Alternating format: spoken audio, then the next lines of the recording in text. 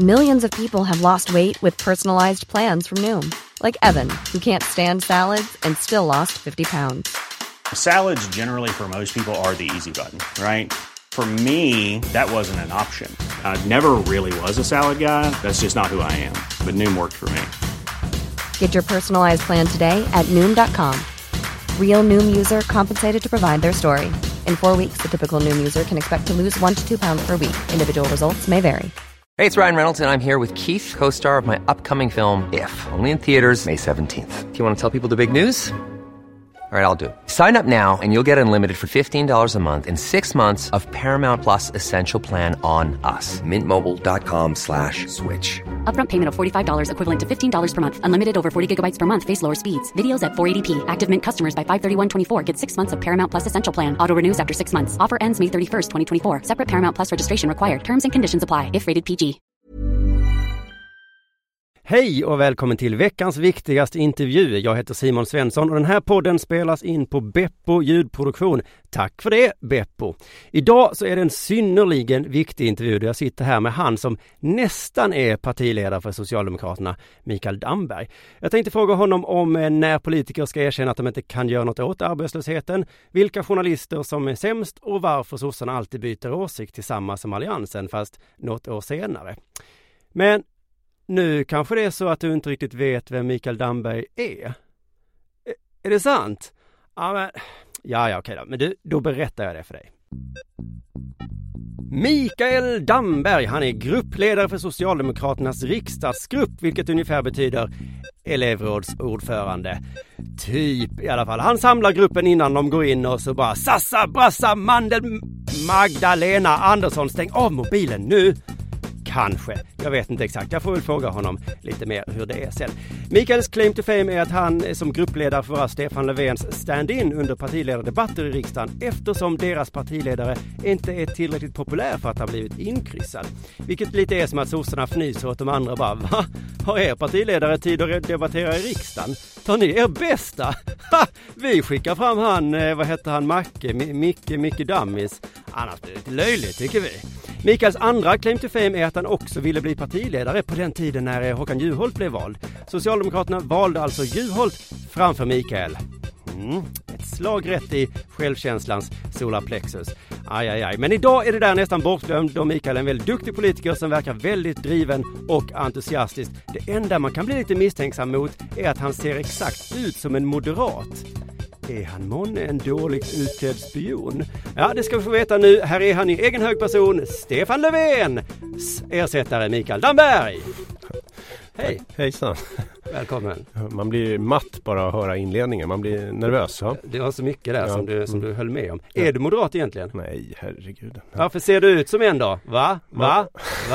Nu fick jag dig. Vadå, du är så fördomsfull så du kan se på folk vad de röstar på. I'm impressed. Okej, men du är en högersosse då? Nej, jag är socialdemokrat. Så det där med etiketter höger-vänster inom Socialdemokraterna tycker jag är lite löjligt. Jag är nyfiken. Jag tycker om frågor som kanske bär mot framtiden som man måste fundera lite kring om hur man skapar nya jobb, morgondagens arbetsmarknad, mycket utbildningspolitik. Men du vet att alla benämner dig som högersosse? Då får de stå för det. Jag gör det inte. Finns det verkligen ingenting man kan göra för att Stefan Löfven ska få debattera i riksdagen? Kan han inte bara få gå in verkligen. Det finns jättemycket man kan göra för man kan välja att engagera sig. Han kommer stå på våra valsedlar. Han kommer bli invald. Han kommer bli vald. Nej, inte nu. Det går inte. Regler är regler. Regler är regler. Så att det gick inte. Vad kan hända om man släpper in honom en dag? Nej, det är väl inte. Det är bara att det finns en princip om det. För annars skulle alla partier kunna plocka vem som helst kanske i framtiden. Så det blir inte konstigt. Ja, han är ändå partiledare. Jag tänker att man bara säger så här. Men du tänker på mindre partier kan ju nästan välja vem som helst partiledare. Är du bättre eller sämre på att debattera än Löfven? Nej, det vet jag inte. Jag tror att alla är olika på att debattera. Stefan Löfven är ju otroligt kunnig kring näringspolitik, den som skapar nya jobb. Han har varit ute, han har gjort riktiga avtal på svenska arbetsmarknaden. Så han är bättre på vissa saker? Exakt, och jag tycker, jag har ju suttit i riksdagen nu ett tag och gillar att debattera, så jag tycker det är kul med debatt. Har det någon betydelse vem av er där som står där? Ja, det tror jag. Det är klart att det är de debatter som Stefan Löfven är med i, så tror jag är bättre för oss eftersom han är vår partiordförande. Okej, men då säger vi att han är lite bättre då. Du får göra det när Ja, jag tyckte att du själv sa det. Jag tänker ibland att ni är som två språkrör. Fast när Miljöpartiet har en ung och en gammal, en tjej och en kille, så är ni farbror. Du pontarna lite. Ja, tack för den du. Snällt. Förlåt, vad gör en gruppledare? Jag vet på riktigt inte. Nej, men det är fullständigt obegripligt för folk utanför. Men alla partier har en. Alla partier har en och man håller reda. Vi har 112 riksdagsledamöter så vi håller koll på de 112. Förbereder, ser till att företräda oss i debatter som är av större karaktär, till exempel partiledardebatten nu. Men också mycket hur vi ska jobba strategiskt, vilka frågor och sådär. Så vi jobbar ihop, Stefan Löfven, Magdalena Andersson. Ja, vilka vi prioriterar för Socialdemokraterna. För vi har en massa frågor som vi driver. Men hur ser vi strategiskt? Vilka frågor vill vi sätta på agendan? Det jobbar vi ihop. Varför är inte partiledaren gruppledare? Ja, om han har suttit i riksdagen så är det så hos de andra? Är det så eller? Ja, eller så här. När han skulle då vara gruppordförande så han skulle vara liksom lite speciell. Så vi skulle ändå ha en gruppledare. Men jag skulle få en lite annan ställning än den jag har eftersom jag tar partiledardebatt. Ja, just det. Hur ska vi göra nu? Nu är det väldigt härligt det här. Nu ska vi få... Jag tror du får bestämma. Ja, men hur ska vi göra med arbetslösheten? Nu ska jag berätta hur det är. Okay. Först så slutade vi svenskar. Jag företräder alla svenskar nu. Vi slutade lita på er socialdemokrater. Att ni kunde lösa det. Nu har vi märkt att alliansen inte heller kan fixa det. Vem ska vi tro på nu? Nej, man måste ju... Varför är det så himla svårt? Nej, men det är svårt att lösa arbetslöshet. Men det finns ju olika delar av hur man löser arbetslösheten. En del kan ju handla om det som är långsiktigt viktigt. Ha en stark ekonomi, jobba med näringspolitik. Så det som skapar framtidens jobb. Men sen finns det mycket enklare saker som ligger mycket närmare. Som politiken lättare kan leverera. Typ att det är 35 000 unga människor som har gått långtidsarbetslösa i Sverige. Det har tredubblats under de borgerligas år vid makten. Det är klart man kan bestämma sig för att unga människor ska inte gå långtidsarbetslösa. De får sättas på skolbänken, de får gå på en praktikplats, de får anställas på ett jobb för att inte vara långtidsarbetslösa. Så det går ju att göra vissa saker enklare än annat. Men jag stirrar mig blind på procentsiffran. Vad har vi nu? 7, 8, 9? Kring 8%. 8%. Och den har ju varit samma väldigt länge. Är det mitt fel? Ska jag börja titta på andra siffror? Den är ju högre än när regeringen tillträdde för 7 år sedan. Vilket måste betecknas som ett hyggligt misslyckande, måste jag säga. Ja, men den är ju alltid hög. Den blir ju aldrig lägre. Är det globaliseringens fel? Nej, men alltså, unga människor kanske har glömt bort. Men det är inte så att 8% är ju helt unikt i svensk historia. Jag är hyggligt gammal, jag är lite över 40. Jag kan inte komma ihåg en period när vi har haft 8% arbetslöshet nästan. Så att det är liksom, vi är ju på historiskt jättehöga nivåer. Vi kom ju ner till 4% när vi hade bestämt. Göran Persson pressade tillbaka arbetslösheten till 4%. Fast då hade den varit på 5. Det var inte så att ni... Den halverades. Någonting. Nej, den halverades. Och sen så har det gått sämre och sämre sen dess. Det var faktiskt så att vi hade 8% arbetslöshet och vi pressade ner den till 4%. Ni satt alla i utbildning? Ja, just det. En del utbildning var det. För det var kunskapslyftet. Hela diskussionen kring vuxenutbildning. Hur man gav människor som var lite äldre en andra chans att utbilda sig och få en gymnasieutbildning. Men de har inte fått jobb. Visst är det globaliseringens fel lite grann? Nej, globaliseringen skapar massa jobb. Alltså när kineserna och indierna blir fler och kan bli rikare så vill de handla bilar, de vill handla kylskåp, de vill handla mobiltelefoner. Men just nu så tar de ju våra bilfabriker. Ja, men hade vi inte byggt bilfabriker i Kina eller Indien, tror du att vi hade sålt fler eller färre bilar i framtiden då? Det vet jag inte, men just nu så är det tråkigt för dem som jobbar på bilfabriken idag. Ja, men man måste ha ett framtidsfokus. Vi ska finnas där marknaden växer. Så att svenska företag måste finnas i Kina, Indien, Brasilien, Ryssland. Finns vi inte där, då kommer vi inte få några nya jobb i Sverige framöver. Nej, men man kan skylla lite på globaliseringen. Du vill gärna skylla på dem. Jag vägrar. Ja, men du vägrar skylla på det. Ja. Okej. Ni vill ha full sysselsättning. Det låter inte rimligt tycker jag. Det låter som att säga att tomten finns.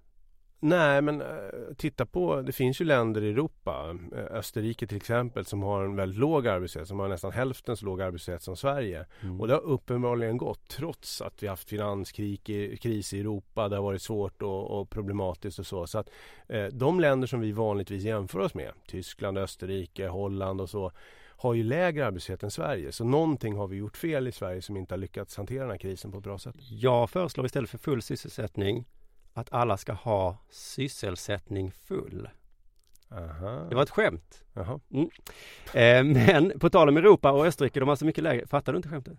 Nej, jag funderar fortfarande. Jag fattar att du skämtar, men jag fattar inte vad som var så roligt. Att man som sysselsättning är berusad. Alltså. Okay. Jag älskar när jag får förklara alla mina skämt. Men du pratar om Österrike och så. Ni har också som mål att ha lägst arbetslöshet i Europa 2020. Ja, EU. Är det att ni hoppas att euron ska krascha liksom, så att alla andra... Nej, men det är just det, för eftersom konjunkturen går upp och ner i hela Europa och vi är väldigt beroende av största delen av svensk export går ändå till euroländerna och Europa och våra grannländer. Då måste man säga, om vi ska pressa tillbaka arbetslösheten så kanske vi gör det givet ifall konjunkturen går uppåt eller neråt. Så då har vi något att jämföra oss med om vi gör rätt saker eller inte. Och då gäller det att lära av de bästa. Så att vi har... Just det, så att egentligen betyder det här ingenting för att de alla har 15% arbetslöshet. Ja, men då, eller jag tror att det kommer betyda jättemycket. Jag tror att vi kommer att om Sverige bestämmer sig för att ha lägst arbetslöshet i EU 2020 så innebär det en jätteförändring av hur Sverige om vi får det. Ja, men det går. Man måste bestämma sig. Det är ett fint mål. Men det är lite taskigt att ha så långsiktiga mål, är det inte det? Du kanske inte är kvar 2020. Men... Nej, så är det. Men, och då kommer någon annan socialdemokrat sitta där och säga det var inte jag som sa detta. Det var Mikael Damberg, kommer du ihåg honom? Jag kan inte tala för alla såklart, men jag som är väljare börjar lite tappa förtroendet för politikerna så att man kan lösa arbetslösheten. Så jag tänker, skulle man inte kunna byta fokus? Eller man säger så här, vi accepterar att det kommer vara cirka 5% arbetslöshet. Så vi säger så här istället, gratis tandvård till arbetslösa. Eller någonting att man liksom byter fokus. Nej, men du kommer inte ha råd med gratis tandvård till alla om du inte får ner arbetslösheten från dagens 8%. Men det är så sjukt dyrt med arbetslöshet i ett samhälle. Ja, det är därför det är så viktigt. Det är också därför det är viktigt. Men det är ännu viktigare för dig att du har en inkomst och en lön som ger dig frihet så du kan göra vad du vill med ditt liv och bilda familj och flytta hemifrån och ta ett lån till en bostad. Det här med medborgarlön. Jag tycker det verkar toppen. Jo, men någon ska betala det där också. Det där systemet har prövats i ett antal länder lite längre österut och det funkade inte riktigt. Okej, vi avfärdar det direkt alltså. Synd. Jag hörde av någon att på 70-talet när man gick med i facket så fick man automatiskt ett medlemskap i Socialdemokraterna. Kommer du ihåg detta? Ja, jag var inte med då själv. Men är inte det lite konstigt? Jo, det var konstigt då. Det är inte så länge. Det var konstigt då? Ja, men folk tycker nog det är konstigt då. Då var det liksom att många fackföreningar, framförallt LO-fackförbund, var ju med och drev, liksom när de skapades så kände de att vi klarar inte att tillgodose alla våra medlemmars intressen så vi behöver ett politiskt parti. Så det var ju så lite grann det startade med en arbetarrörelse i Sverige där vanligt folk skulle ha något politiskt parti att rösta på. Och så hängde det kvar. Så hängde det kvar väldigt länge. Du, Stefan Löfven har sagt flera gånger nu, lagt kort ligger. Är det en medveten strategi att referera till Magnus Härnstams gamla lekprogram? Jaha, du tänker så du. Jag kommer inte ens ihåg det programmet. Okej då. Varför ligger lagt kort? Varför det ligger eller varför vi men alltså säger det här med så, jobbskatteavdragen. Alla jag pratar med kan inte riktigt begripa det här att ni är emot det, men det ska ändå vara kvar så att ni är för och emot på samma gång. Eller? Nej, jag tycker inte det är så jävla svårt att begripa egentligen. Men det är ju så att efter 8 år så kommer vi komma till en valrörelse där det handlar om vad Sverige ska ta vägen framöver. Vilka nya förslag man ska göra. Och då kan inte vi riva upp allting som en borgerlig regering har gjort. Allt en borgerlig regering har gjort är inte fel. Alltså det är inte så att alla förslag de har gjort är fel eller korkade. Däremot så kan det finnas förslag som vi inte hade gjort. Vi hade inte sänkt skatten med 130 miljarder kronor. Vi hade använt mycket av de pengarna för att investera i skolan och i nya jobb.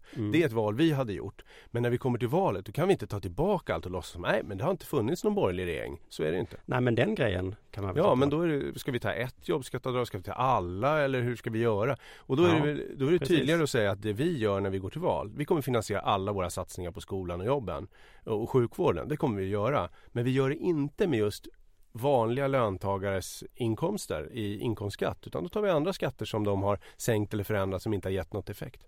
Men ligger kortet oavsett vilket kort det är? Nej, det är inte så. Utan det är inkomstskatterna med människors inkomster upp till 60 000. Så det betyder att folk som tjänar vanliga inkomster men också höga inkomster. Ja, men jag menar ni accepterar jobbskatteavdraget till exempel och några andra som men inte hade gjort. Jobbskatteavdraget. Vi trappar av jobbskatteavdraget på höga inkomster. Så alla som har miljoninkomster får inte ett jobbskatteavdrag alls med vår politik. Så vi köper inte allt med jobbskatteavdraget. Så då visar vi att vi tar de pengarna från de som tjänar mest och ger dem till exempel pensionärerna. Ja, just det. Så att om de hade sagt så här, vi tar bort skatten helt och hållet, då hade ni infört lite skatt igen. Ja, verkligen, för vi har ju vår budget har ju men högre. 5 jobbskatteavdrag kan ni acceptera. Nej, det måste finnas någon smärtgräns, tänker jag. Ja, det är klart att det alltid blir en bedömning. Skulle vi inte kunna finansiera några av våra förslag skulle vi behöva höja skatter. Och vi höjer ju andra skatter. Alltså ta krogmomsen som ett sådant exempel. De har sänkt den skatten med 5 miljarder kronor. Ja, den vill ni höja? Ja, den vill vi höja till exempel. För det har inte gett vare sig lägre priser eller fler människor som jobbar på restaurangerna. Och då tar man tillbaka det och så lägger man de satsningar på skolan till exempel istället. Ja, just det. Men jag bara tänker på det här med hur man förklarar för någon att vi ska behålla det Ja, men det är ju så, men jag tror inte det är så svårt. Om någon gör någonting och så, liksom river någonting, då är det inte säkert att man börjar med att bygga upp just samma grej, utan då bygger man därifrån man är. Ja, just det. Så att om jag har varit hos farmor och hon äter mig godis varje dag, så säger min mamma, jag tycker inte detta är bra, men nu har du vant dig vid godis varje dag, så nu får du det. Eller precis tvärtom, det var en konstig liknelse ärligt talat. Okej, du får... det var det väl inte? Det var en jättebra liknelse. Jaha, var den det? Jag tycker dina liknelser är svåra. Jag hänger inte riktigt med. Men du är snabbare än vad jag är. Jag märker det. Ja, nej, men jag menar att vi folket har vant oss vid att få godis, alltså lägre skatt. Så då säger ni som är föräldrar att okej, då fortsätt ha godis varje dag. Vi tycker inte om det. Men nu har ju dumma alliansen vant er vid detta. Ja, men det är snarare så här, om du hade ätit upp de godis så är det inte så att vi tvingar dig att spotta ut dem igen. Okej. Men det är lite samma med Rut och Rot sådär, att ni accepterar, så här min känsla, att ni accepterar allt som alliansen gör fast lite senare bara. Ja, men så där kan man alltid säga. Om vi vänder på det då. De borgerliga partierna har ju inte rivit upp vare sig föräldraförsäkringen, barnbidragen eller andra reformer som vi har genomfört. Maxtaxan på dagis som innebär att man inte betalar så höga avgifter. De var emot allt det. Men när de väl har kommit till regeringsställning så börjar inte de med, och nu river vi upp allt sossarna har gjort under regeringsställning, utan då bygger de vidare på sin idé, och det har varit att sänka väldigt mycket skatter som prioriterat. Så det är nog inte så konstigt egentligen att det blir så, men jag förstår när det blir så här, först ska ni göra så, sen ska ni göra så blir det lite spännande. Men... Så att man har ganska mycket makt som alltså ens beslut kan liksom sitta i en livstid.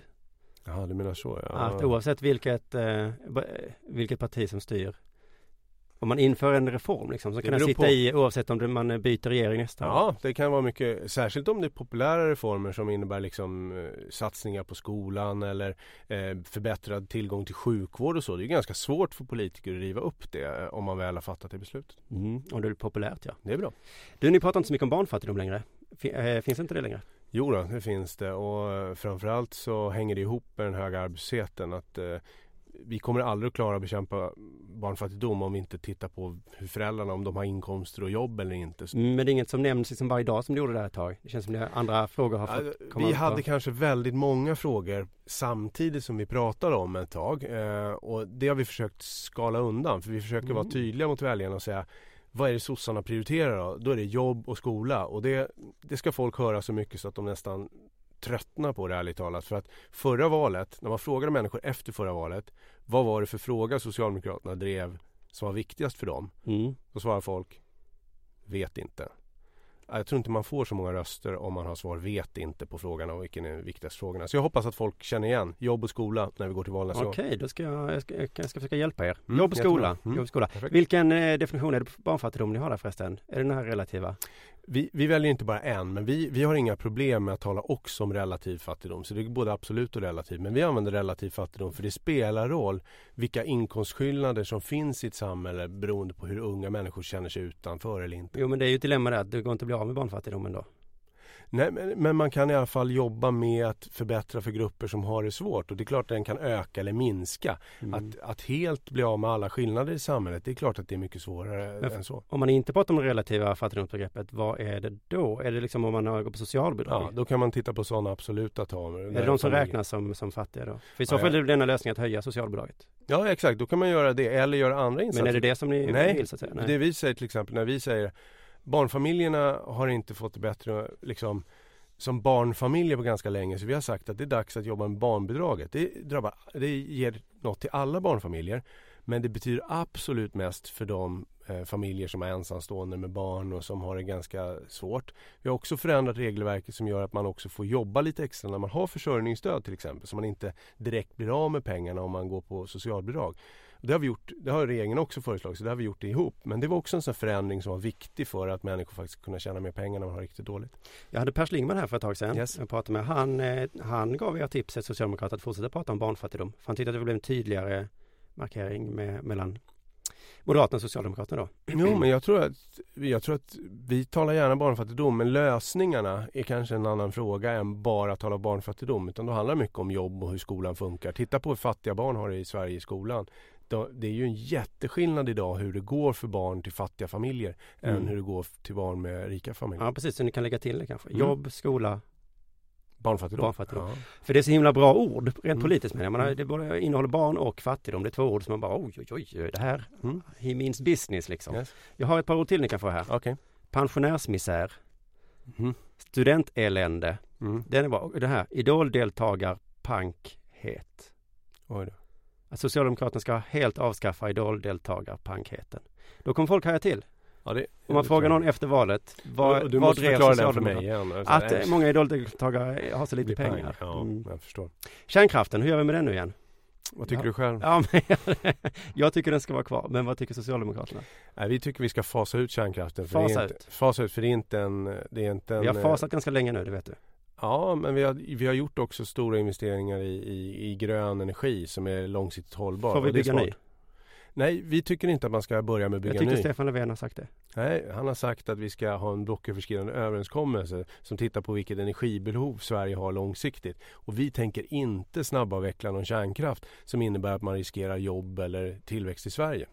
Så vi har den kvar ett tag till. Yes. Om det går så tar vi bort den. Ja, ju mer vi satsar på grönt eller att spara energi, ju mer kan vi ta bort kärnkraften. Jag reagerar alltid när Socialdemokraterna och Vänstern hävdar att deras politik står för rättvisa. Det brukar stå så rättvisa och socialism och så vidare. För rättvisa är ett så himla filosofiskt begrepp. Att vara för rättvisa är som att vara för tinget i sig. Det är svårt att avgöra vad som är rättvist. Liksom. Kan det vara. Men det är ju liksom, folk har en ganska stor känsla för vad som är orättvist i samhället. När det liksom slår över och folk tycker att det här är inte schysst. Det här är för stora klyftor i samhället. Den här gruppen drabbas för hårt nu och de nya sjukförsäkringsreglerna. Ja, men det är ju en sak. Då kan man prata om det nu så är klyftor eller inkomstspridning. Ja, men just ordet rättvisa är så himla, det är ett väldigt... Det finns ju ingen som vet vad rättvisa är. Ja, men, om man ska börja definiera begrepp så är det ju svårt att definiera nästan vilket begrepp som helst. Vad är frihet? Vad är demokrati? Vad är liksom solidaritet? Men de står ju för några värden som innebär att det blir ju ändå ett trademark på en politiker som säger jag står för rättvisa. Då kan du inte göra vad som helst. Det är därför som det blir stor kalabalik så fort en socialdemokrat inte sköter sina skattedeklarationer bra. Då åker man dit därför att man förväntas stå för rättvisa och sköta sig, eller hur? En moderat som struntar i någonting sånt. Det blir inte alls samma grej. Därför de har inte sagt ordet rättvisa och sagt att de står för det. Så på det sättet spelar det väldigt stor roll för vilka värderingar man har och vad man står för i politiken. Har du hört historien om flöjten? Nej. Vadå? På tal om rättvisa? Nej, kör. Ja, det är 3 syskon. Ja, den där om... Ja, okej. Vi kan ta den lite kort. Kör den, så jag kommer ihåg det. Ja, just det. Ann heter hon. Hon hävdar att hon ska ha flöjten. För att hon är den enda som kan spela på flöjten. Bob säger att han är den fattigaste. Han äger ingenting. Kan inte jag få flöjten, säger Bob. Och sen kommer Klara och säger, fast jag är ju den som har gjort flöjten. Så med begreppet rättvisa kan man hävda att alla borde ha den. Verkligen. Det är inte enkelt. Det är inte enkelt, nej. Så jag menar, säger du att vi står för rättvisa, då kan du stå för att Klara, Bob och Anne ska ha den. Men om jag då säger något som du tycker verkar helt korkat när det gäller syn på rättvisa, då kan ju du tycka att du hycklar eller du har helt fel bild av det. Då röstar du inte på mig. Nej, exakt. Där satte du huvudet på spiken. Du, hur länge ska vi exportera vapen i Sverige? Ska vi inte sluta med det? Det är lite moraliskt tvivelaktigt att jag håller på med sånt. Det beror på om man tycker att det är moraliskt tvivelaktigt att ha ett försvar. För att om man ska sälja det till andra länder. Eller ja, men om du ska ha ett försvar i Sverige så behöver du vapen till det försvaret. Japp. Och då... Om du inte ska vara helt beroende av typ NATO, då måste du på något sätt skaffa de vapnen på ett sätt som gör att du inte bara är beroende av en allians till exempel. Då kan man väl importera vapen? Eller tillverka till sig själv? Ja, tillverka till sig själv. Men det blir otroligt dyrt. Och det finns ju andra länder som också har schyssta värderingar som också vill ha ett försvar.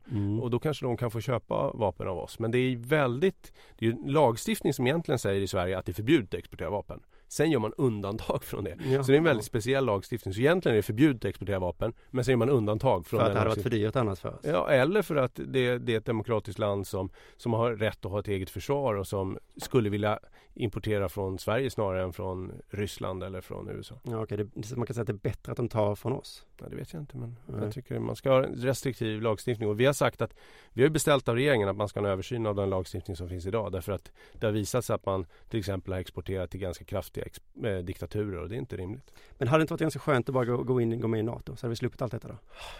Jag tycker inte det. Jag tycker inte det känns helt skönt att vara under ett kärnvapenparaply och att NATO faktiskt är involverad i ganska många konflikter som inte jag alltid känner är helt klockrena. Men vi kan inte försvara oss själva med det vi har, eller? Nej, men då måste man fundera på, idag finns det ju ingen som hotar Sverige, ska jag börja med och säga det. Och då är det ganska viktigt att fundera på, i vår del av Europa, norra Europa och så, vad är det som bidrar mest till stabilitet och fred långsiktigt? Är det att NATO är fokuset och så ska Ryssland och NATO stå på någon gräns och titta på varandra? Ja. Eller är det faktiskt att Finland och Sverige, 2 neutrala stater, faktiskt finns där som lugnar ner området lite grann men som har egna försvar?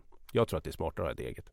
Men det allra bästa är väl att inte ha någonting alls. Ja, det vore bra. Det vore jättefint, det tycker jag också. Är det kul att sitta i riksdagen? Ja, det är ganska kul. Känner du att du har någon makt? Ibland, men eller det är ju ganska mäktlöst. Alltså det tråkiga är ju att vi är i opposition. Så det är klart att det är Men mycket... du har suttit i regeringsställning? Ja, jag har suttit... Har man makt då, tycker du?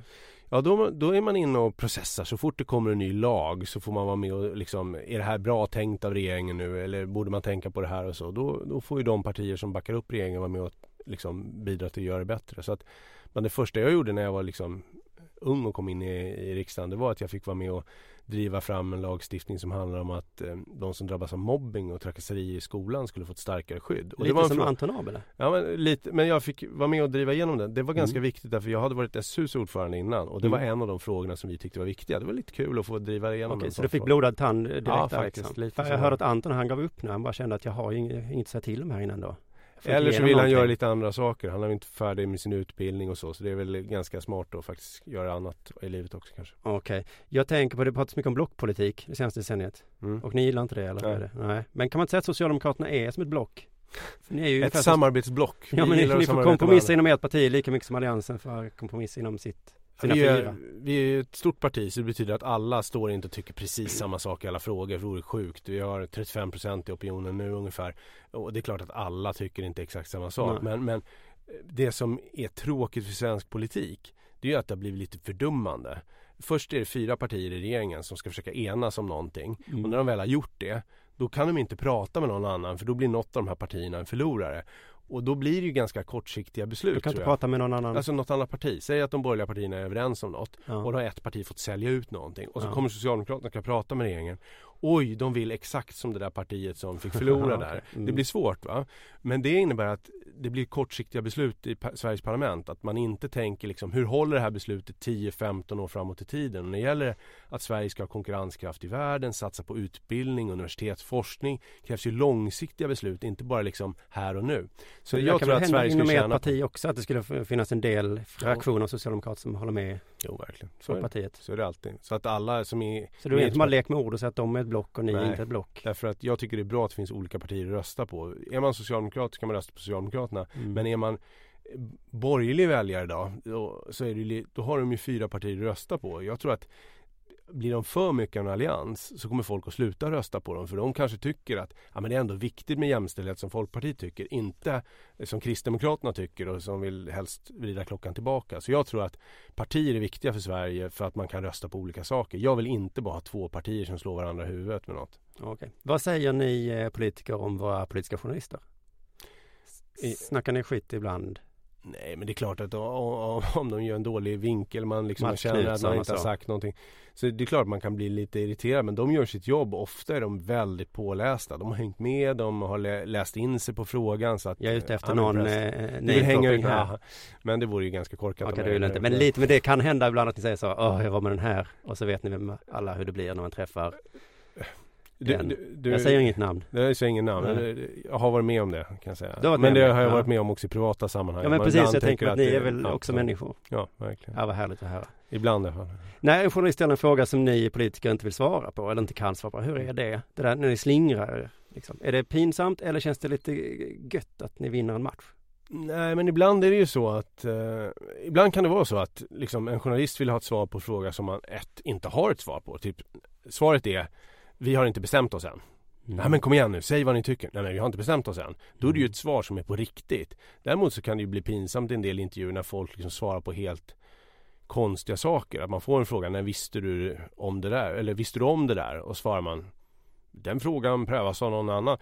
Sån svar är ju ganska konstiga i politiken. Har du gjort sådana gånger? Jag har säkert hamnat där jag liksom känt att jag är rädd för att hamna i en svår situation och jag inte vet svaret på någon fråga. Men då kan det vara lättare att säga att just det där vill jag inte svara på. Det är ändå... Ja, just det, för det hörde du sa i lördagsintervjun, tyckte jag befriande. Du bara sa, jag vet inte. Nej, jag minns inte vad det var, men det var fint. Ja, men det där pratas det om någonstans. Ja. Folk koll. Fint. Jag tänker så här, det måste vara lite jobbigt. Världens nationalekonomer just nu verkar ju inte riktigt ha koll. Och då? Ja, men det här att de hade gjort fel i ett Excel-dokument. Kommer du ihåg det här? Exakt. Ska man ösa över med pengar och sen hoppsa när vi gjorde fel. Och det måste ändå vara de som ni politiker lutar era beslut mot. Ja. Jo, vem kan man lita på då som politiker om man inte kan lita på forskarna?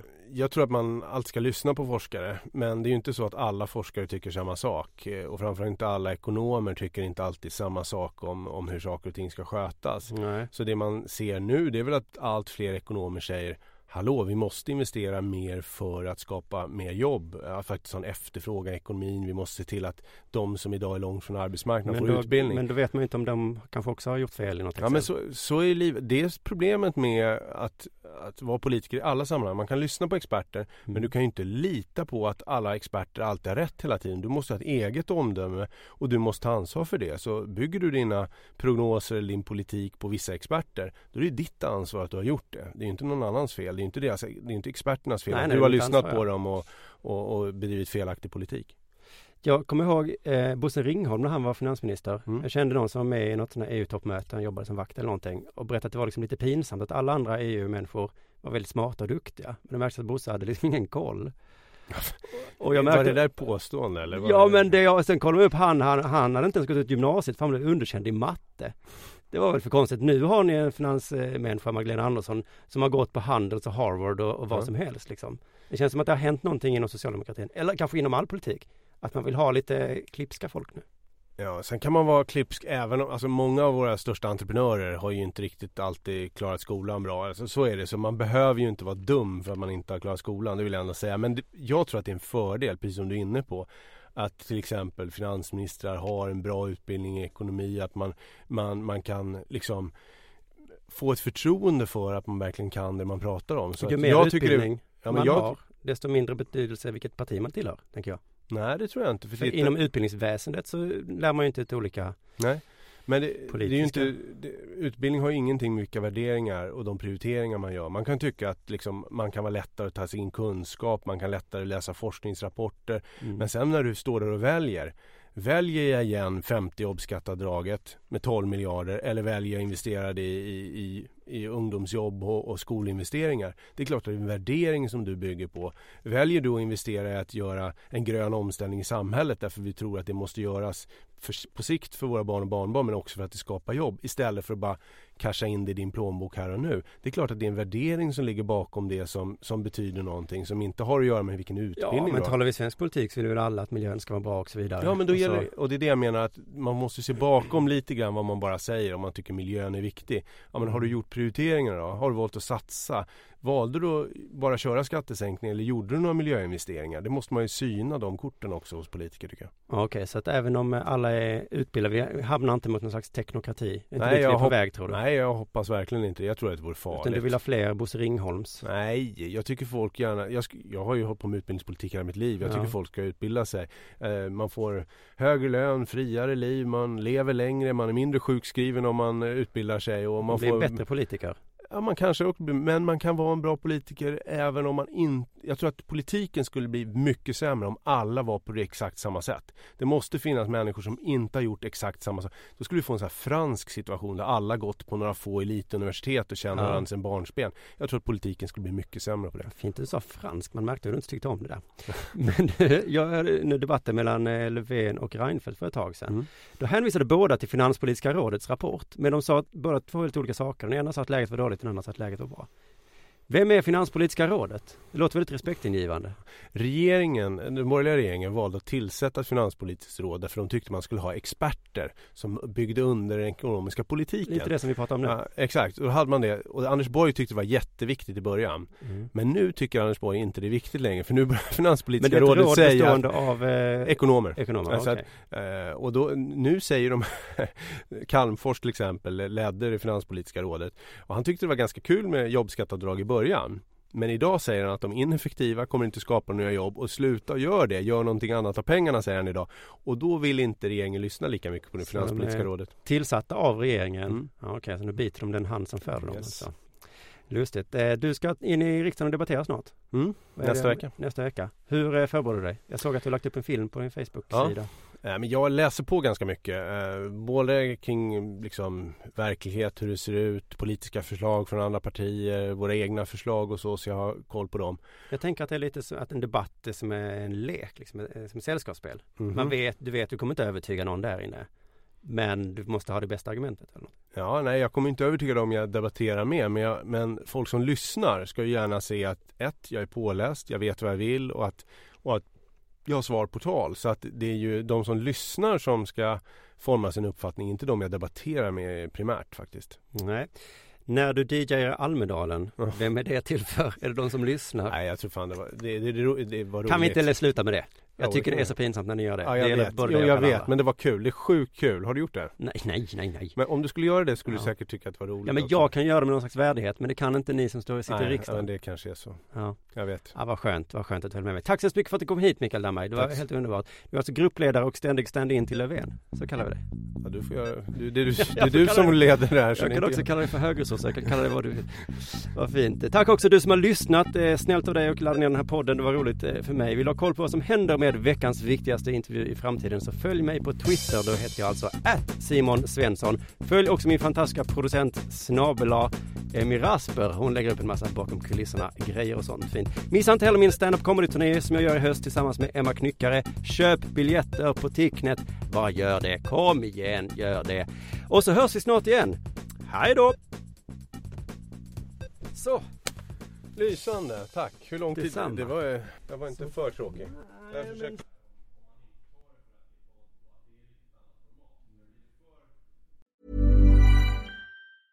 Hey, it's Paige DeSorbo from Giggly Squad. High quality fashion without the price tag. Say hello to Quince.